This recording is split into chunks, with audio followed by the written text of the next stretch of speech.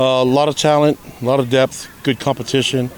We got a lot of reps in there, and so we'll watch the film. There's a lot of film for us to watch, but overall energy, day one's supposed to be like that, but there's a different feel to the team this year, and I like it. Probably because of the great leadership and the coaching that they're getting. What are your objectives for this next 3 weeks? Yeah, keep the competition going on and start to solidify the depth chart a little bit more. But right now, there's a lot of great athletes that are competing for limited spots, and so I think in the next little bit we'll just get them as many reps as we can, and then evaluate and see what we got to go with about in 2 weeks' time. And then as we get closer to the game, solidify the starting spot and the roles and different things that we're going to do with our sub packages and everything. What sets apart Jay Hill's defensive philosophy and scheme?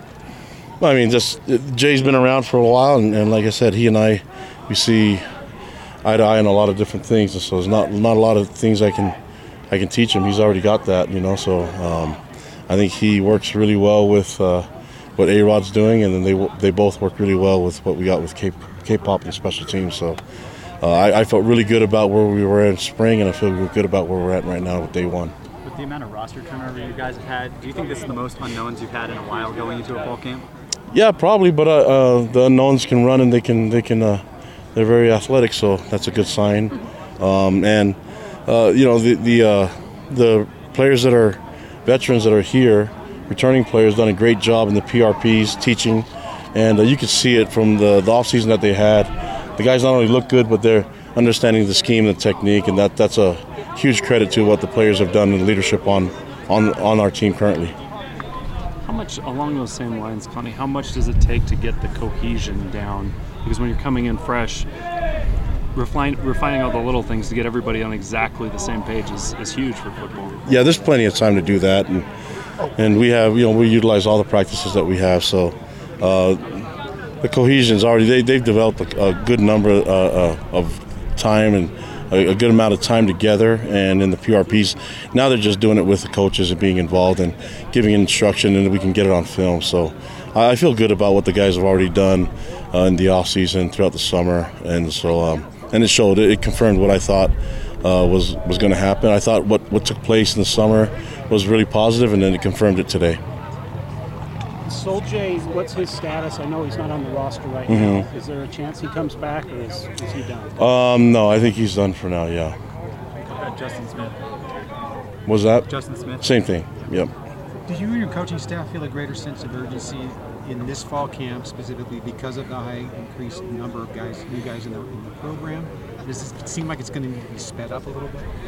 I don't know. I think maybe with the extra reps that we had today and the longer practices, probably. I mean, in order for us to get the competition, you have to give everyone reps, and if you just do it like if we had a bunch of returning starters, then you could probably give younger guys reps, but now we got to compete, so the depth chart's not solidified, and we got to form that. In order to do that, you have to get a lot of reps and give everyone enough reps to be able to evaluate them completely.